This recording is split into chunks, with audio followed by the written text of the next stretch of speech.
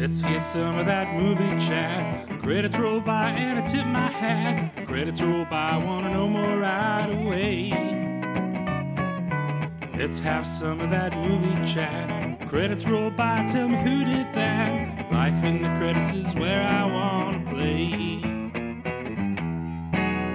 Welcome to Life in the Credits. This is the show where we learn about entertainment by chatting with people who work in the industry. I'm Susan. And I'm Ben. And today we're discussing the film Cronos. And joining us today is our special guest, Alex Rojas. So welcome, Alex. Thank you so much for joining us. Hey, We're Alex. excited to have you here.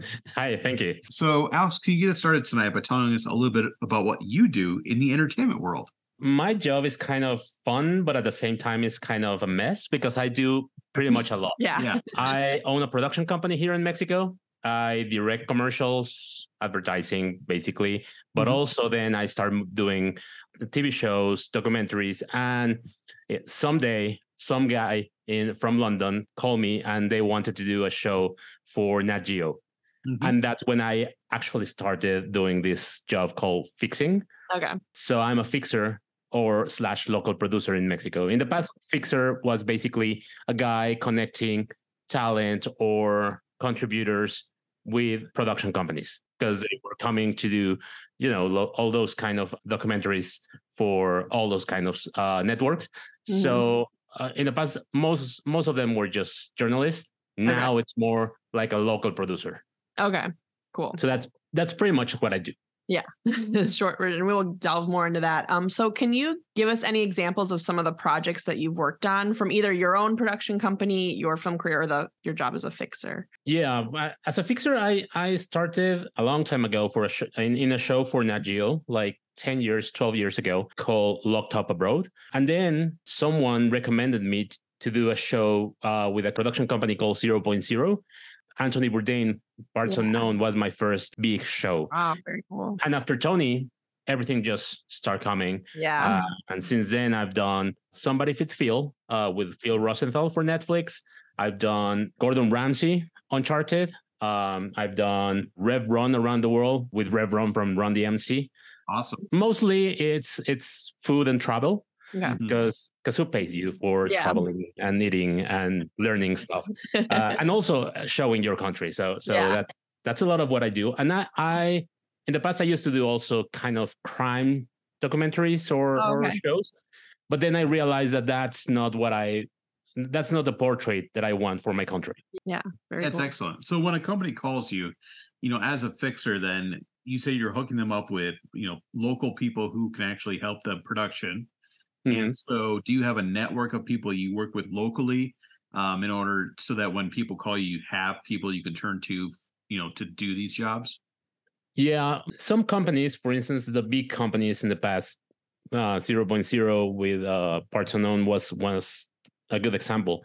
They bring basically everyone. It's a documentary series.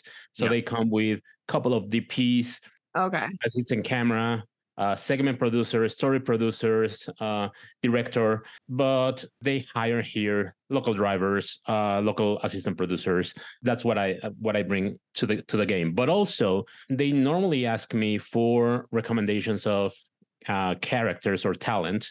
For instance, with Tony, I was super lucky to start the conversation with Jeff and Ryan, the producer and director, and Tony was really clear on what he wanted. Like he was, for that episode, he wanted to do the same kind of experience that for this book called Under the Volcano. With Laurie basically writes about this guy that is very, very troubled and he's having a very bad writer's block. So he was living in Cuernavaca near Mexico City, and he used to see the volcanoes from his room. One day, he decided to start a big journey, the last journey to getting the last happy experience. So Tony was kind of feeling the same thing about that episode. They knew that they wanted to do crime because something related to crime and corruption, because at the beginning of the show, Tony said, Mexico is our brother from another mother. So basically everything that happens in Mexico, it's kind of the U.S. fault.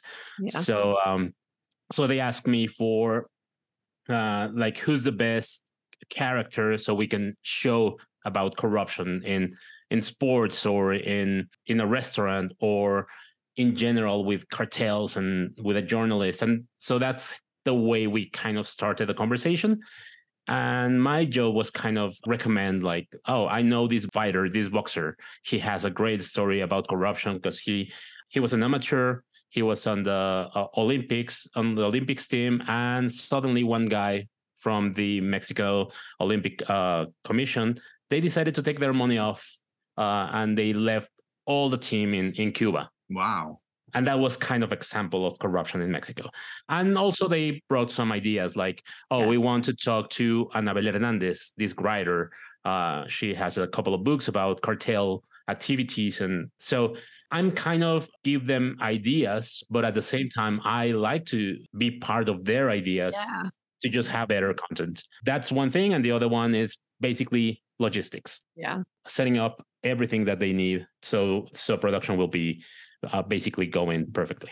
Cool. Excellent. So can you tell us about your path you took for this career? So maybe education, things you did in school, things after that, connections you made that led you to the career you have today. I started really young. I remember when I was in high school, I was doing this kind of college newspaper Cool. in my school. But I wanted to be a radio DJ. Cool. I remember when I was a kid, we have this kind of the same thing as Santa Claus in the US. We have the three kings here, Los Reyes Magos. So I asked for a microphone and I never got it. Oh, no. So I guess that was my big trauma. Yeah. So I wanted to be a radio DJ. But then I was doing that in high school. And then I have a chance to move to the States for a couple of years and study in a school in Michigan. I was doing radio by the time, and the school said that I wasn't gonna be doing well because I have an accent. Obviously, I'm from Mexico, so I have an accent, and they were supposed to grade accent, expressions, and all this stuff. The real thing is that the radio part of the class was full. They have limited space for students, so they were like, "Oh, you have to go and study television and production." Wow. So I fell on that and I did it. And then I came back to Mexico because I promised my parents that I was going to do a major here in Mexico. Because in Mexico is very important. My dad is a accountant and also a lawyer.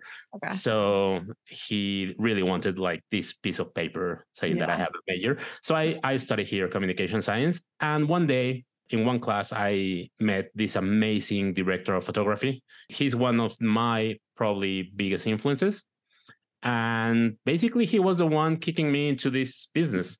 And then the next class, the next semester, I met this amazing director, Aaron. He's another commercial director. And my very first day as a second assistant director, the first AD got a big migraine in the middle of the night. So I have to run the set for a couple of hours. Wow. First time on set. Oh my God. Second AD. And I think I didn't do it that bad because they kept calling me. Yeah, that's awesome. Yeah, and then I realized like, okay, I like radio, I like voiceover, but I think television directing and it's my stuff. Then I started assisting, then I started directing my first things.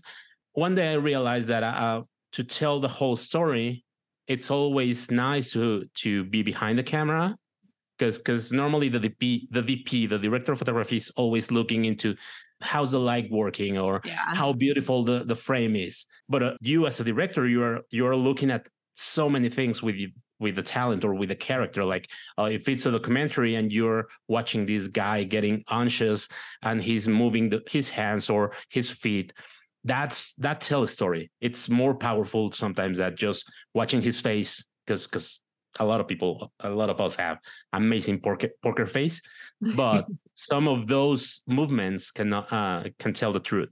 Yeah. So I started operating camera, and then someone thought that it was a good idea and it was good. I had a good eye. Yeah. And I started directing camera for some shows. Last year, I did one show for Netflix called Waffles and Mochi. one of the Yes. shows produced Yeah. by Michelle Obama. Awesome. I did this documentary for about Frida Kahlo. I Mhm. shot in the States for 6 weeks Mhm. for the BBC, and also I did one documentary called COP 71. Also from a British company. So that's kind of the way I move. One day I got, because I was young and I got really tired. My ego was, I think, too big. I got tired of these advertising companies and these creative directors. Those guys that says like, "Oh, in my dream, this is gonna be an amazing commercial and we are gonna win so many awards." But in the end, it's just a imaginist commercial. So I got tired of all that kind of attitude. And as I told you, my friend was living in the UK and they wanted to do a show here in Mexico for Nat Geo. I was like, "Oh, I can do it." I produced that. Well, I locally produced that. And that's how I also started fixing. So that's kind of my resume, like the fast track of my life in this industry. That's amazing. Very, very cool. As a fixer, how do you build those relationships to make sure that when someone comes to you, a production company or whoever comes to you, you know what to do or who to talk to? When I started this, I realized that it's not about just knowing the places or having the connections. Like everybody, and now it's easier. You can see there's a lot of groups on Facebook. There's one big group called I Need a Fixer. And you'll see that there's like 20, 30 Mexican fixers. But then in a different group, in a Mexican group called El Gremio, that it's just people from Mexico, sometimes you see that people asking questions like, do anyone knows someone in the government, or do anyone knows someone? So now it's getting those contacts it's very easy. Okay. You can just get online. If you want to talk to the Ministry of Culture, just go online and find the telephone. The thing is, how can you really relate to the real stories? I think it's kind of a hunger of knowing, a hunger of knowledge, and also be passionate about what you are looking for. Like, for instance, a friend says that I'm kind of the Troy McClure. I don't know if you remember this character from The Simpsons. Yes. Because he says that I'm the Troy McClure of Mexican documentaries. Because when I start talking about my country, I just keep going and mention like a lot of things. So that happens with Tony. I was talking to Ryan, the director, and he was like, "Hey, do you want to be on camera?" And then the next show, I think it was Annie Siboney. Also, it was a show for Canada.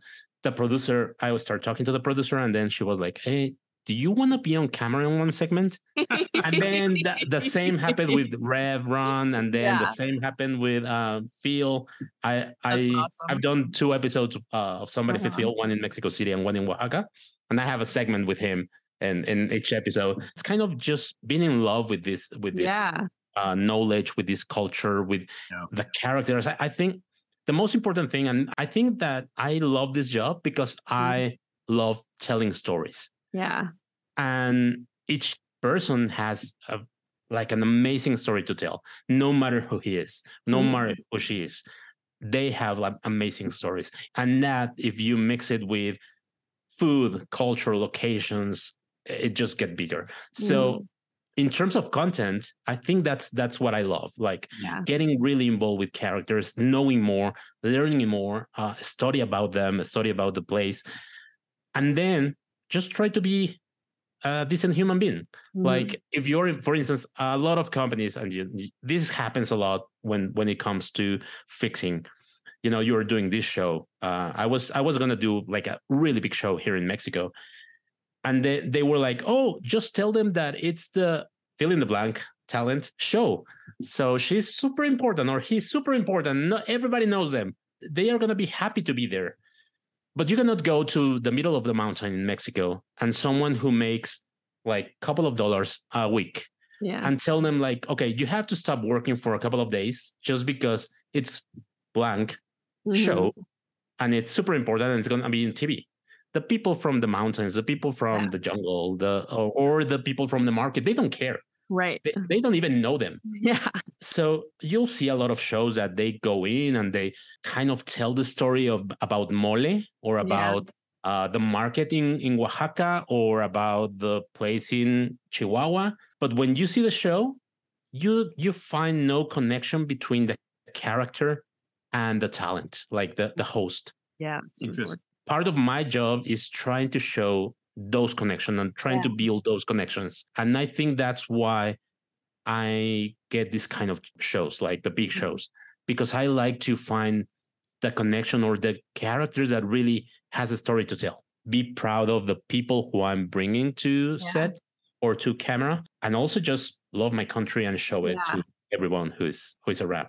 Yeah, That's I awesome. think that's awesome. And it's so great that there's shows coming in that want to let you show your country, in the way you want it to be seen and, the way it is, and tell these genuine stories. I think that's really great. Yeah, because you can always talk about, and it's going to be on every magazine and every big show or every travel guide. For instance, Gaby Cámara from Contramar, one of the biggest restaurant in Mexico, or one of the most important. I think it's the number one travel advisor place to go in Mexico City. Gaby is more than just Contramar. I know her because I worked with her on another show. I know her before that, and I invited her when we were doing the Gordon Ramsay show. They asked me like, "Oh, a chef who can kind of balance the energy of Gordon?" Yeah. And I was like, "Oh, Gaby is one." But at the same time, it's like, "Oh, Gaby has way more things to say other than Contramar, the restaurant." Right. But at the same time, it's like, okay, but I know this lady in the middle of Oaxaca who makes the best chocolate. Yeah. She's amazing and she knows the story of chocolate, but at the same time, she will teach you how to do it. We have like another chef, Jorge Leon from a place called Alfonsina, that he used to work with Enrique Olvera, the biggest chef in Mexico. Jorge's story is way more interesting than Enrique. I mean, everyone knows Enrique's story and how they do this amazing mole in his place. But Jorge is kind of the guy that came from Oaxaca to Mexico City and cooked that mole for a while in Pujol. Yeah. But also he had the option of like opening a big restaurant with Olvera's group. And Jorge was like, no, I just want to go back to my mom's. I want to build a restaurant with my family, and I just want to do that because I love to be with my family. Yeah. And I think that story tells way more than these other big number of chefs that they get the chance. They open like a fancy, super famous restaurant with a lot of money. Yeah. I think it's more beautiful sometimes, those romantic stories of the guy that is coming back to his home place to open a restaurant with his family. I fall in love every time I do one of these shows. Yeah. So, Alex, what is the most challenging part of being a fixer? Normally, they want to do the same thing that they saw on a different show. For instance, and it's. I'm not saying that's wrong, but it's kind of the good thing that they know that it's gonna be good on TV because they've seen it already. One of the biggest challenges is to show places or show people that are interested and also kind of connect with the content that they want to do. And the other thing is, Mexico, I mean, it's well common known that it's some places it's hard to be around. We have like different cartels. We have some problems in some places. So sometimes going to those places it's kind of challenging, safety reasons. For instance, when we were doing Long Way Up with Ewan McGregor, we came from Guatemala and we were gonna go all the way up to LA because they were coming from Argentina, and they were these two really famous guys with these two electric bikes and these two pickup trucks, the Rivian trucks, just going around the country. So just imagine going through probably a dangerous territory with Ewan McGregor. Yeah. Right. I mean, it's not like everybody will know him. Yeah. But the thing, just seeing two guys, two trucks, and the cameras going around, that kind of make people turn around. So the safety of our crews and our talent is important. But the most challenging thing is sometimes human nature, like just dealing sometimes with people that they don't really care about what they are telling. They just want to come, do their thing and leave. I've been lucky of working with just people that I really like, and saying no when, I don't know if you know this story about Lucy Liu. I'm sorry, I'm gonna swear, but It's okay. she says that her dad told her that you need fuck you money, because when you don't have money, you cannot say fuck you to anyone, because you need the work, you need the job. So I've been lucky, I've been blessed that I've done like a lot of work and a lot of pro shows. And also I have my production company in Mexico that we do a lot of other things. So when these kind of shows that they don't respect people or they don't care about the content, I just can say like, okay, screw you, I won't do it. And I've done that a couple of times you will be surprised. Sometimes you can get a lot of money because you get paid in pounds or dollars. Okay. But I don't think any kind of money it's big enough for you to treat people wrong, or to just go around doing wrong things to the culture, to the people, to the locations. So that's probably the most challenging thing and the most difficult thing to do when you're in this. Exactly. Yeah. You have to protect your network and you have to protect your country and what people are saying about it. It's really important. So yeah, definitely. So you did mention your own production company, De Milagro Films. So can you tell us more about it, how it started, and some of the projects you work on? Yeah, we started in 2006. In the past, I used to work with different production companies directing. And then one day I realized that I needed my own place, like my own house to do the stuff that I really wanted. Because in the end, you are basically selling yourself to do projects, especially in advertising. You are selling yourself to do stuff that you don't really care about. I mean, you put your whole heart and your whole soul into one commercial. Yeah. But it's a brand, and there's nothing important other than it's just the commercial, and it's gonna be on TV. It's gonna be 30 seconds, and it's gonna be one of like thousands and thousands of commercials, and it's gonna be forgotten in a while. So I wanted to have something that I could kind of control and do my own stuff. So with a friend, we started De Milagro. It's an expression in Mexico. Originally, it was El Milagrito Films, that it's the little miracle, because we did a short film called El Milagrito a while ago. And then there was a production company in Uruguay, I think, called Milagrito Films. Oh, okay. So a friend of mine from an advertising agency, she was like, "Oh, we have worked with you before." And we were like, "No, we just opened." And then she showed me the name, and I was like, "Oh, that's not us." And I'm not gonna be fighting for the name because we are in Mexico and you're in Uruguay.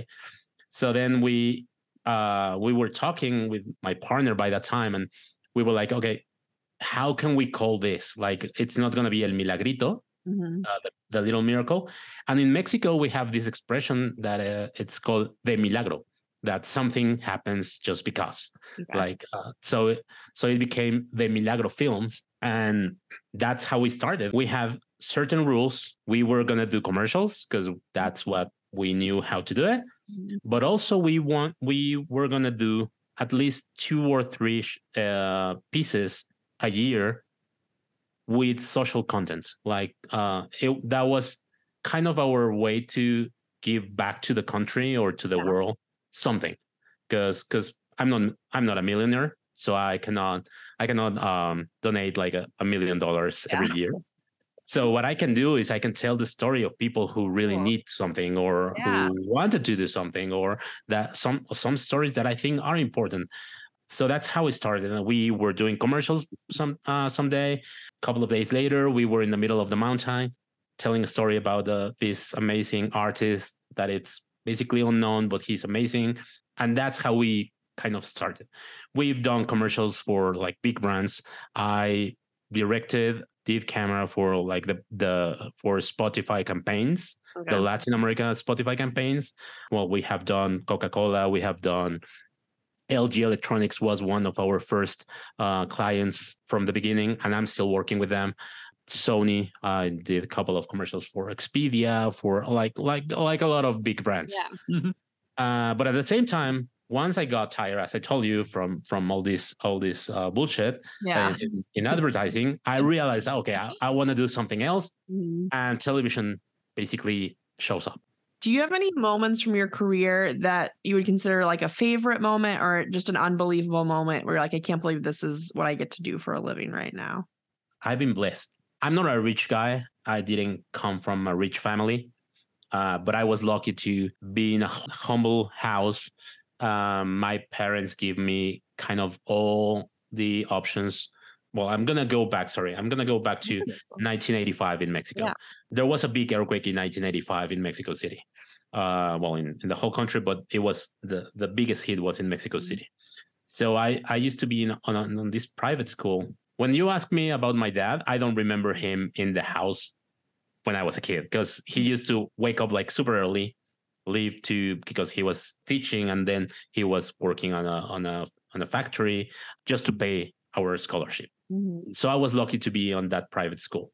But when I was a kid, in 1985, there was a big earthquake, and kind of the school opened their doors to all those kids that lose a lot of things. So kind of the demographics of my school kind of got bigger. So that gave me a chance to start connecting with people that wasn't the people that I normally will be connecting to. Probably that was a good moment in my life. And then I found this school in Michigan, and I stayed there for a couple of years. It was tough because I didn't know anyone in the US. I didn't have any friends. I was really tied to my family here in Mexico. So I didn't have any family, any friends living in Detroit. And also Detroit in the 90s was kind of the 8 Mile scenario. Yeah. Right? Like every time someone asked me like, oh, how was living in Detroit? It was super cool. And I was like, no, just watch 8 Mile. And then you realize how Detroit was in the 90s. And then I came back to Mexico, and I think I had the opportunity to start meeting people from like the upper class, but at the same time, I wasn't living in the upper class neighborhoods. I was living in the working class neighborhoods, and my dad was kind of always keeping us humble. Yeah. Like you were not able to show off anything because first of all, you didn't have anything, but at the same time, my dad used to treat us like that. Like, okay, you cannot treat anyone bad. You have to learn from people what they can teach you. Mm-hmm. And in terms of my career, I think the time when I met this director in my school, and then I met Tony. And if you ask everyone who knew Tony, I don't think he knew how he impacted the life of so many people in the industry or so many people around.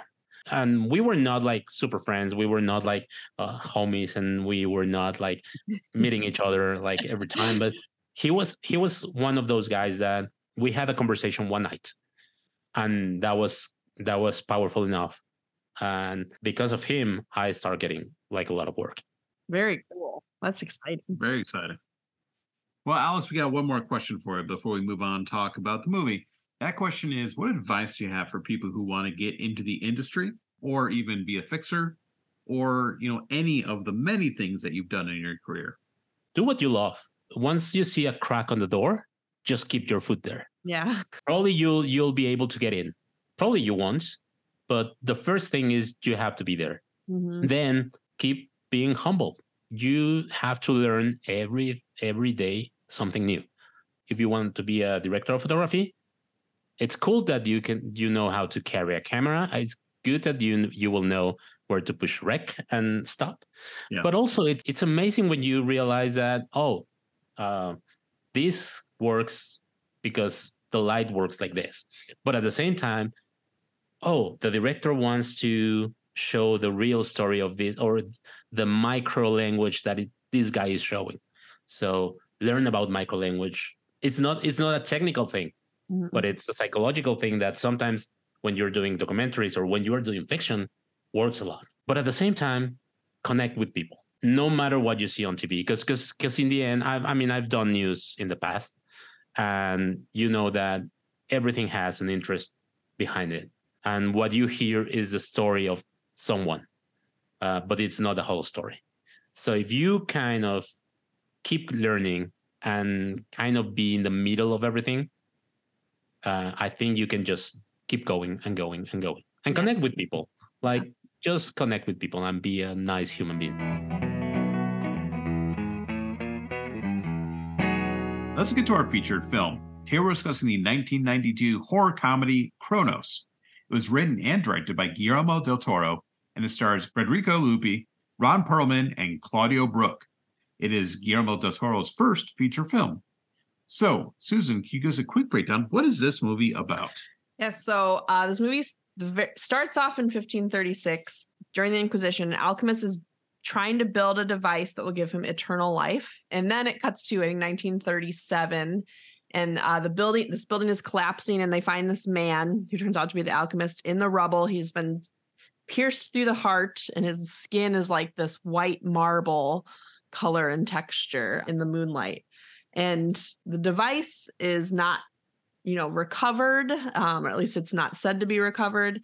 And then it turns up in this antique shop of Jesus, who finds it hidden in the bottom of an archangel sculpture. He's with his granddaughter Aurora when he finds it. They wind it up, and it clamps onto his hand and injects something into him, and he pulls it off. And then this guy Angel, who's working for this super rich guy named De La Guardia, comes in and he buys this archangel, and he's upset that the thing's not in it. So yeah, then they just goes off on this thing where they're trying to get this back from Jesus at all costs. Jesus is using the device over and over again. It's changing him, and we'll get more into the plot, but that's sort of the overview. Absolutely. So Alex, you chose this movie for us to talk about today. Why did you choose Cronos? Guillermo del Toro is just the best. Mm-hmm.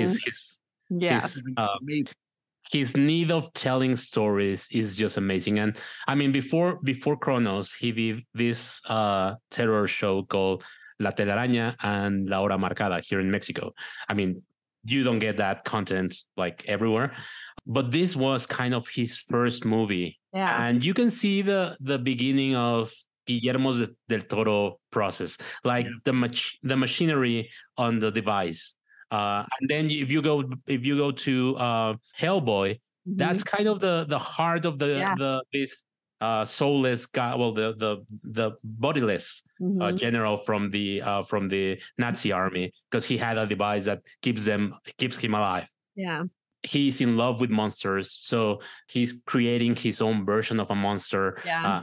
But in a very human being flesh kind of character. Yeah.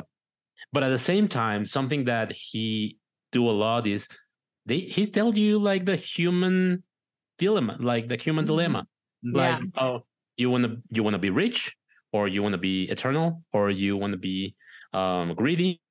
And if you go through all his movies, they go back to that story. It's kind of a good way to understand Guillermo. Yeah.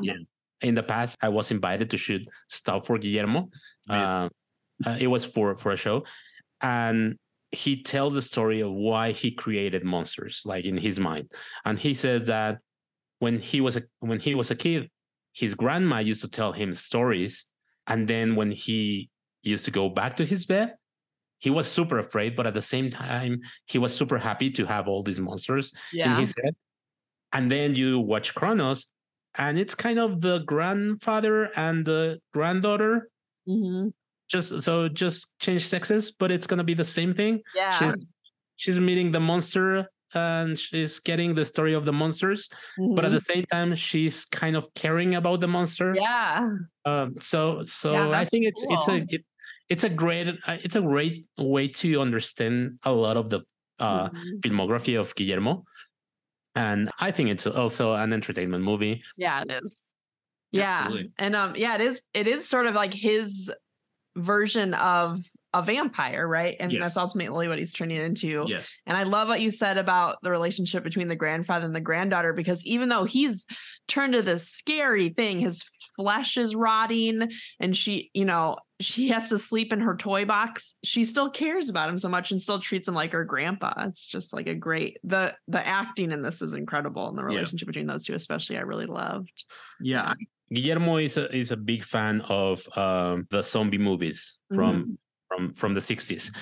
And those movies have like this social background. For instance, Dawn of the Dead. It's not just about zombies. It's the human nature and greed. And when you go back to Cronos, there is a lot of that social idea. For instance, the greedy guy is the owner of this big factory. Yeah. And he has this American, he speaks English, and he has this American nephew bodyguard. So if you go back to the zombie movies, I think it was the new Dawn of the Dead when they are on this mall just walking around. It wasn't Night of the Living Dead. It was another one that they are in the middle of like a big building. The rich people are living in this building, and the rest of us are just walking around fighting the monsters.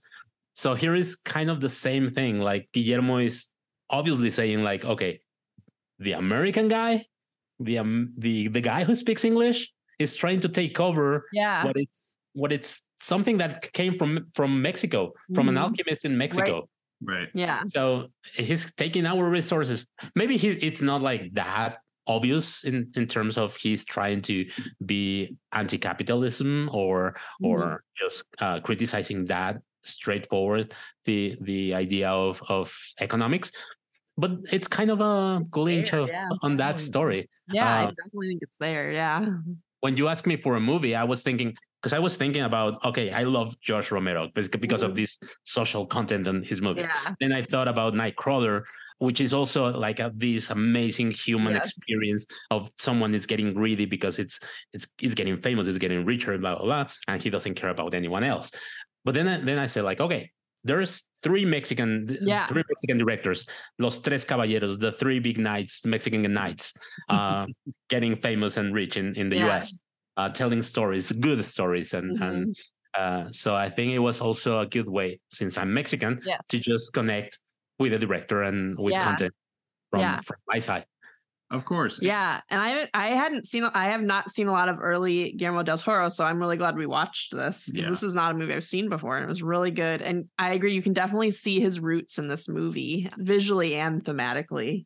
Yeah, totally. So. And I cannot believe this is his first feature film. Yeah, I can't either. That's it's crazy. So polished. It's really good. And it's so well directed. Yeah. And you know, it has that old like 80s and early 90s body horror in it, you know, of especially towards the end where he's really becoming the monster. So much so that it's like, you know, as you mentioned, his skin is peeling off and he like reaches inside himself and, you know, is tearing off skin. And, you know, there are scenes like this that are gory, but some of them are played for laughs. You know, we have like a long sequence in a crematorium of like dealing with the body after it dies. And of course he comes back to life. But it's such a good story. And there's so many great moments in the film. I'm going to ask you guys is your favorite moments in a minute. But I love the scene where he first, he's at this New Year's party and there's a guy who has a nosebleed. And it's this like first moment where you really see him turning into a monster after he's been addicted to the scarab, sort of like injecting him with something that you don't know what it is. But he goes to the bathroom, follows this guy into the bathroom, and the guy's cleaning himself up and leaves blood in the bathroom. And you know, he's so fixated on it, and it's like a long, steady shot in the film, and it doesn't like cut, which is just incredible. But he watches the blood, and he gets it all together, and he looks like he's, you know, it looks like he's working with a drug, but it's just the blood, and he's about to, you know, ingest it, and somebody walks in, and then that guy finally leaves, and so he's, you know, and the other guy cleans it up, and then he comes back and licks it off the floor, and it's such a disturbing scene, but it's so well done. And then of course he gets captured and all this stuff happens, but it's such an amazing scene to watch this guy really go over the top and see him turning into this monster. I thought it was a fantastic scene. Yeah. So Alex, did you have a favorite scene in the movie? That scene is just amazing. The the drama or Yeah. of just because if you go back like a few minutes before that, when he opens the fridge and there's a piece of steak just there, bloody steak, and he's kind of feeling that need of just and Guillermo kind of make you feel that. Yeah. And it's a simple shot of someone opening the fridge. He kind of bring. I'm gonna go back to when Guillermo in an interview a few months ago, and this clip is online right now a lot. Guillermo says like, okay, there's good scripts, and then you have like these long scripts that they don't really work. For instance, if you write a script and it says Alex walked into the room with all the baggage of his past, blah blah blah blah blah. He's like, how can you show the baggage of your past?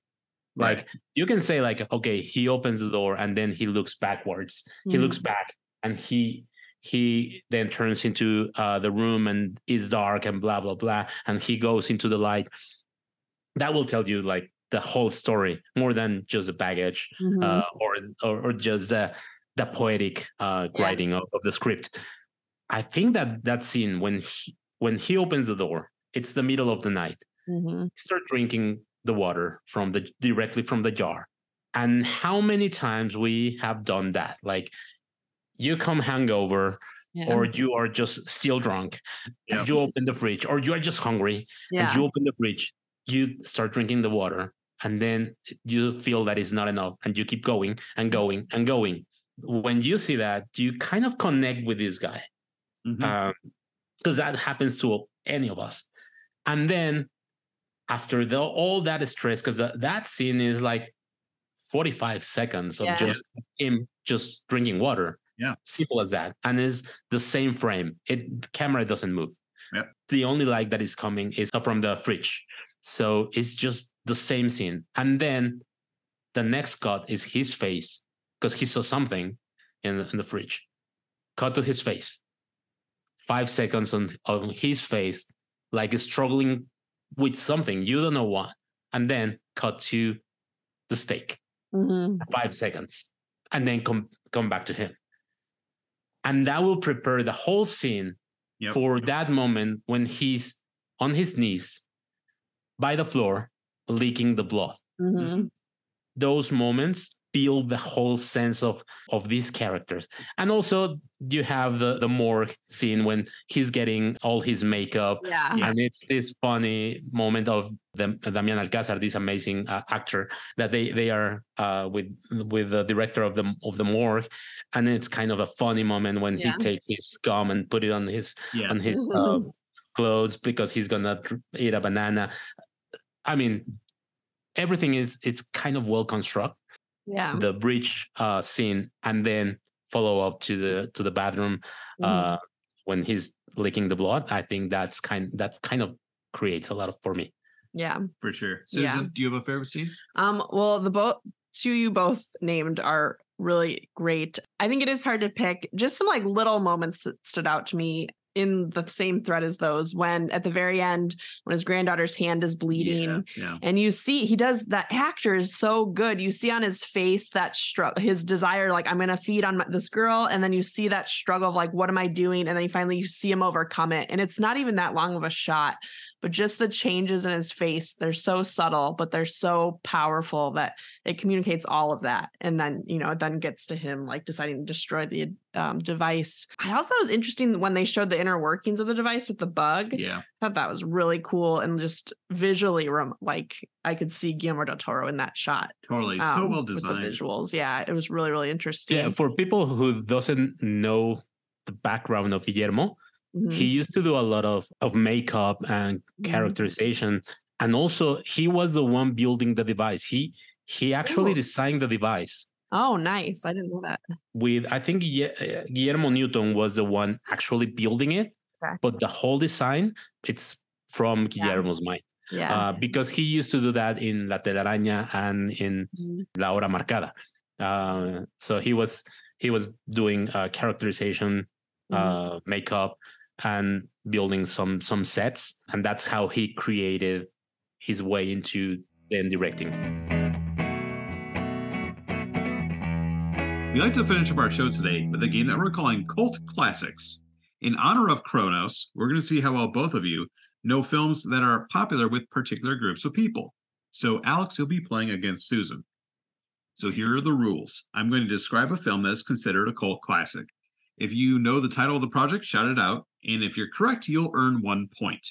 I have 7 titles for you both to identify, and whoever gets the most correct will win our prize. And Susan, what's our prize? Some Life in the Credits merchandise. A shirt, mug, something like that. It's very exciting.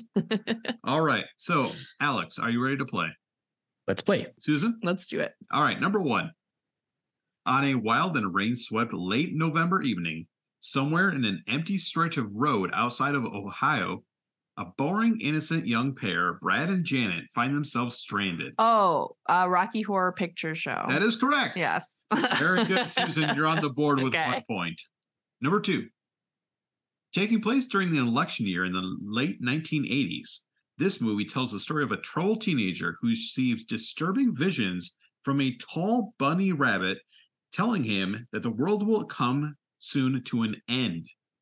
Seeking answers, the teenager investigates time travel in an attempt to turn back the clock and prevent the world's seemingly impending doom, and actions which pose bizarre and life-changing results. Any idea what movie that is? Donnie Darko. Yeah. Yeah. Donnie Darko is correct. Okay, 1-1. Number 3. Raoul Duke is a drug-addled journalist. He is sent to cover a motorcycle race as an article for his magazine, but then the situation escalates into him and his psychotic attorney searching for the American dream, aided by almost every drug known to man in the boot of his red convertible. Oh, it's with Johnny Depp. Yes. Fear and Loathing in Las Vegas. Yes. You got there. Well done, Alex. Oh, well done. Fear and Loathing in Las Vegas is correct. So that's your second point, 2-1. Okay. Number 4. Dante Hicks is not having a good day. Is this Clerks? Yes. Yeah. Wow, you're on fire. I know Kevin Smith movies pretty well. 2-2. That was Clerks. Number 5. 5 college students take time off to spend a peaceful vacation in a remote cabin. Cabin in the Woods. No, but that's a great movie, though. Guess. That is a good guess. A book and audio tape are discovered, and its evil is found to be powerful once the incarnations are read out loud. The friends find themselves helpless to stop the evil as it takes them one by one, and only one survivor left who desperately tries to fight to live until morning. I'll give you. You guys need a hint? Yeah, I don't know what this is. This movie was directed by Sam Raimi. I'll give you. It's tough because you also just described the plot of Cabin in the Woods. Well, Cabin in the Woods is heavily influenced by this movie. Is Evil Dead? Yes, very good. Wow. All right, well done. What is it? It's a score. The Evil Dead. So that takes us 3-2. 3-2. Okay. Which means that if Alex gets one more right, he wins. Okay. Number 6. Tired of the crime overrunning the streets of Boston, Irish Catholic twin brothers Connor and Murphy are inspired by their faith to cleanse their hometown of evil with their own brand of zealous vigilante justice. As they hunt down and kill one notorious gangster after another, they become controversial folk heroes in the community. But an eccentric FBI agent is fast closing in on their blood-soaked trail.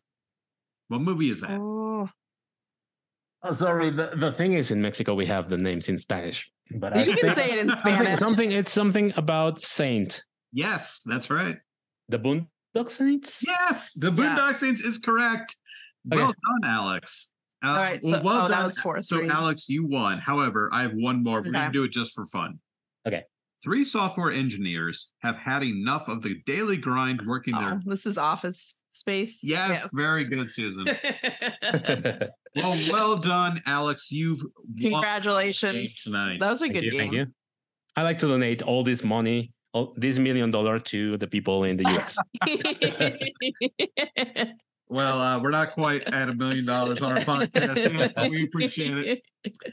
But yeah, absolutely. So, Alex, before we let you go tonight, is there anything that you would like to plug? No, I'm happy to be here. Thank you for having me. I had fun, and I hope everything that I said makes sense. It does. Absolutely, 100%. Yes, we really appreciate it. This was really interesting, and we loved watching Cronos. Like, great pick. So yeah, thank you for picking that movie too, and thank you for doing the show. Yeah. If you wanna, and if people want to come to Mexico, not even for work, if they want to come, because this happens a lot to me, because they watch me on these shows, these international shows. Sometimes people just write me on Instagram. They can just hit me on Instagram, and I can just recommend anything, like food wise, location wise, travel, food, culture. Just let me know, and I can just give my insights to anyone who wants to know my country. So just follow me and as Alex Roa on Instagram. Awesome. Well, very cool. We'll definitely do that. We'll hit you up for that for sure. Yes. Well, thank you again so much. This was so fun. An absolute pleasure. Yeah. It was a pleasure. Life in the Credits is hosted and produced by me, Susan Swarner. And me, Ben Bloom. It's executive produced by Michelle Levin. The music is written and performed by Steve Trowbridge. You can hear more of Steve's music at trowbridgesounds.com. The show logo is created by Melissa Durkin. If you'd like to support Life in the Credits and get access to exclusive perks, you can do so at patreon.com. If you'd like to follow or get a hold of us, you can find us on Facebook and Instagram at Life in the Credits, or shoot us an email at lifeinthecredits@gmail.com. Thanks for listening. So I asked for a microphone and I never got it. Oh no. So I guess that was my big trauma. Yeah.